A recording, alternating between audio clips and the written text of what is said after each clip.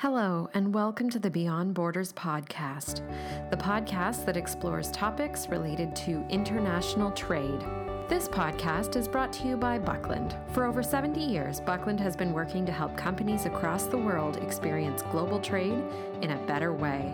As a customer-focused company, we provide you with a single source of unmatched customs brokerage, trade managed solutions, freight forwarding, and trade technologies and warehousing and distribution services. I'm your host, Jenny Kaus, Marketing and Communications Specialist at Buckland, and today I'm speaking with our guest, Sarah Hebert, about how to complete a Canada Customs invoice like a pro. Sarah's an account manager here at Buckland and holds her Certified Customs Specialist designation in Canada and in the United States, and she's also a Certified Trade Compliance Specialist. Sarah has a decade of experience in the industry and has worked with a wide range of importers across industries. Welcome to the podcast, Sarah. Today we are going to be going through the Canada Customs invoice, box by box, to clearly detail how to complete this vital import document and help you avoid costly delays that can occur when it is completed incorrectly. If you can, I recommend that you follow along with our learning guide on this topic that can be found at buckland.com under Learning. We have a downloadable learning guide called How to Complete a Canada Customs Invoice, which makes a great companion to this podcast. Without any further ado, let's get started with box one, Sarah. So the first thing that needs to be filled out on the Canada Customs invoice is the vendor. This needs to be the name and the address from where the goods were purchased. And it's very important that we include the full address in this field. So you have the company name, their street address, state, country, and postal code. Field 2 is the date of direct shipment. This is the date that the goods begin their continuous journey to Canada. We get a lot of questions in regards to how do I know what date to use? Do I use the date the invoice was filled out? Do I use the date that the goods are going to arrive into Canada? This needs to be the date that the goods are loaded into the truck to begin their journey to Canada. If they are loaded into the truck and then they're going to go to a truck yard for a day and then continue to Canada, it must be the date that the goods are loaded into the truck. Other reference field in number 3 is where we're going to include any purchase order number, sales order number, if there's an invoice number from a commercial invoice, any specific indicator to these particular goods. Field 4 is the consignee. This is going to be the party to where the goods are actually physically being shipped to. This can be the same or different from the purchaser, but it's important to know where that truck or plane or train is going to deliver those goods to in Canada. Field number 5 is the purchaser's name and address. With all the addresses on the Canada Customs invoice, make sure we're filling out the complete address. So your street, your province, your country, your postal code. The purchaser needs to be the individual company who will be responsible for the duties and taxes on this shipment. It can be different from the consignee. Frequently, we have goods that are purchased from one company and they're having it direct shipped to one of their customers or a different plant. If this is the same as the consignee, you do have the option to leave it blank. You can enter the same name and address in both if you like. It's not mandatory. Box 6 is for the country of transshipment. If goods are coming through Canada, but they're not going to enter the economy, and they're going to leave the country on their way to another country, we indicate the country where they're going to be going there. Field number 7 is for the country of origin of the goods. It's very important that this is filled out with where the goods are physically made. So if they were perhaps made in China, but they're coming from the US, we indicate China. If we have multiple goods and there's more than one country of origin, we can put various in field 7 or see below in field 7 and indicate for each shipment or each item in the shipment their specific country of origin in field 12. Box 8 is the transportation mode and the place of direct shipment to Canada. We will be entering how the goods are coming into the country. So for example, are they coming by truck? Are they coming by rail? And where were they shipped from? So maybe they were shipped from Los Angeles by truck. We would put truck, Los Angeles. Field 9 is for the condition of sales and terms of payment. So this can be various things. This depends on your purchase with your suppliers. Is it net 30? Is it DDP, etc.? One thing that we do have available on our website, if you're not sure what goes in here, is an Incoterms. It outlines if it's DDP, freight on board, etc. These would typically be entered in field number 9.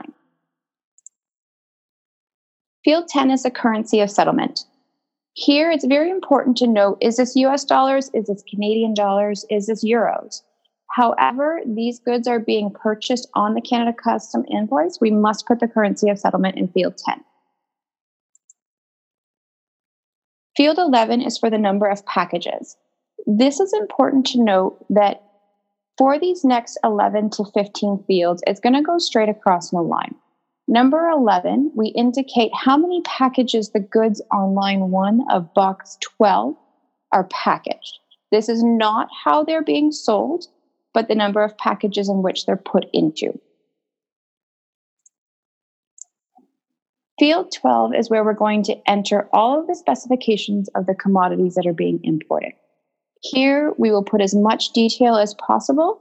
If you have a part number, a part description, any characteristics, often the HS classification is also noted in field 12. So, for example, we could have steel tubes, 24 feet long, packaged in one box. It would say one box, 24-inch steel tubes, and the classification below it. Box number 13 is for the quantity. This is how the goods are being sold for this line. So if they're being sold by feet, we would put in 200 feet if that's the quantity we've purchased. If it's being sold by piece, we would put in however many pieces of line 12 are in here. And include your quantity of measurement with it, especially if it's by a weight or a size. Field 14 is for the unit price. So however the goods are sold in field 13 and however much we're paying per that unit price number will be entered in box 14. And box 15 is going to be your total value for that first line. So if we have 200 pieces that we're selling at $1 a piece, it will say 200 in box 13, $1 under box 14 for a total of $200 in box 15. For these fields, however many items you have, you're going to continue to enter that many lines. So if you have 5 items, there'll be 5 lines following it across. Box 16 is your total weight of the shipment. Wherever possible, please indicate your net and gross weight.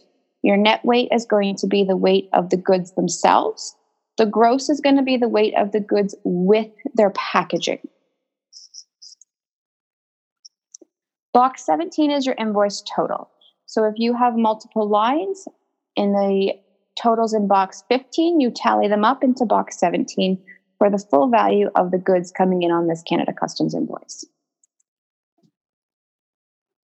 Box 18 is for a commercial invoice number.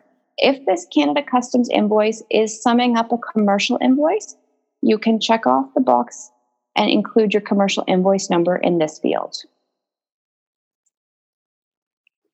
Box 19, the exporter's name and address. Often goods are purchased from one vendor, but shipped from another vendor, or from another location, sorry. In the situation that you have purchased them from one company, but they are coming directly from another exporter, the exporter's name and address, if it's different than the vendor, will be entered into box 19. Box 20 is the originator. This is who is completing the Canada Customs invoice if it is someone other than the consignee or the vendor. This is typically completed in the situation where an importer is using a freight forwarder on their behalf to sum up perhaps many commercial invoices of the same product. But whoever fills out this particular form needs to note their name and address in box 20. If you have any customs rulings We will enter them in box 21 for any agency rulings. This is if you're bringing in a specific goods and Canada Customs has indicated this is your ruling number. We're advising you that it must be classified this way. For box 22, if boxes 23 to 25 are not applicable, we will check off this box, and we're going to cover what those boxes are momentarily and when we will fill them out. Box 23.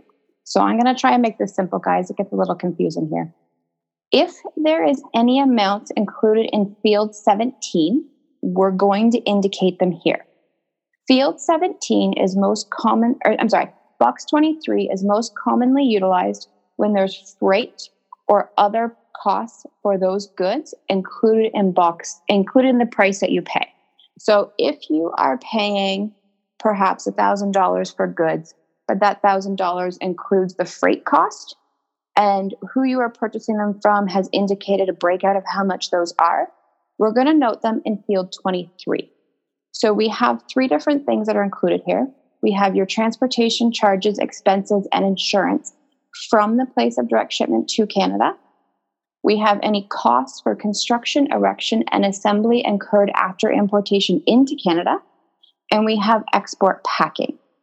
In those situations, we do need a dollar value if it's included in the cost that you've paid for the goods. The reason for that is you do not pay duty or taxes on the cost of the freight, just the cost of the goods. Box 24 is if we have any of those same goods or same fees charged, but they're not included in box 17. So if we have transportation charges, expenses, and insurance to the place of direct shipment to Canada, we will indicate it there. That is most commonly incurred for overseas shipments. If we have goods, perhaps they're purchased from China, there is a freight cost from the manufacturer to the port that's not included, the port where the container is going to be loaded on the ship, that will get indicated in box 24. If there's any commissions other than buying commissions, we would indicate it here. And if there's any export packing that is not included in box 17, it gets included here. Box 25, this is simply going to be checked off if either of these apply. If royalty payments or subsequent proceeds are paid or payable by the purchaser, or if the purchaser has supplied goods and services for the use in the production of these goods. So if you are sending perhaps tool and die over to be used to make your goods, you would check off box 25.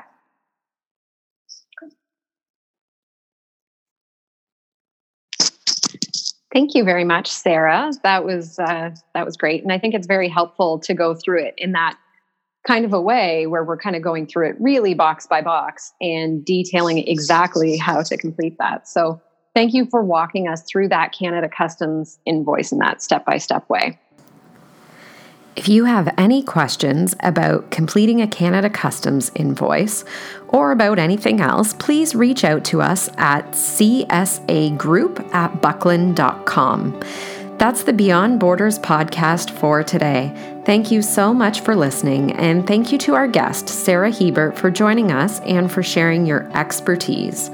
If you're looking for more resources related to international trade, please check out buckland.com and click on Learning across the top of the website. Here you will find a range of resources, including learning guides, webinars, and podcasts. Our downloadable learning guides include topics such as how to complete a Canada Customs invoice, best practices for importing into Mexico, common pro forma mistakes, Incoterms, and many more. We also host live monthly webinars, and we invite you to sign up online to secure your spot for an informative presentation followed by a Q&A session. The best way to keep up to date on all of these resources is through our weekly newsletter. We send out a newsletter every single Wednesday containing our latest resources, as well as a roundup of the latest trade news delivered straight to your inbox.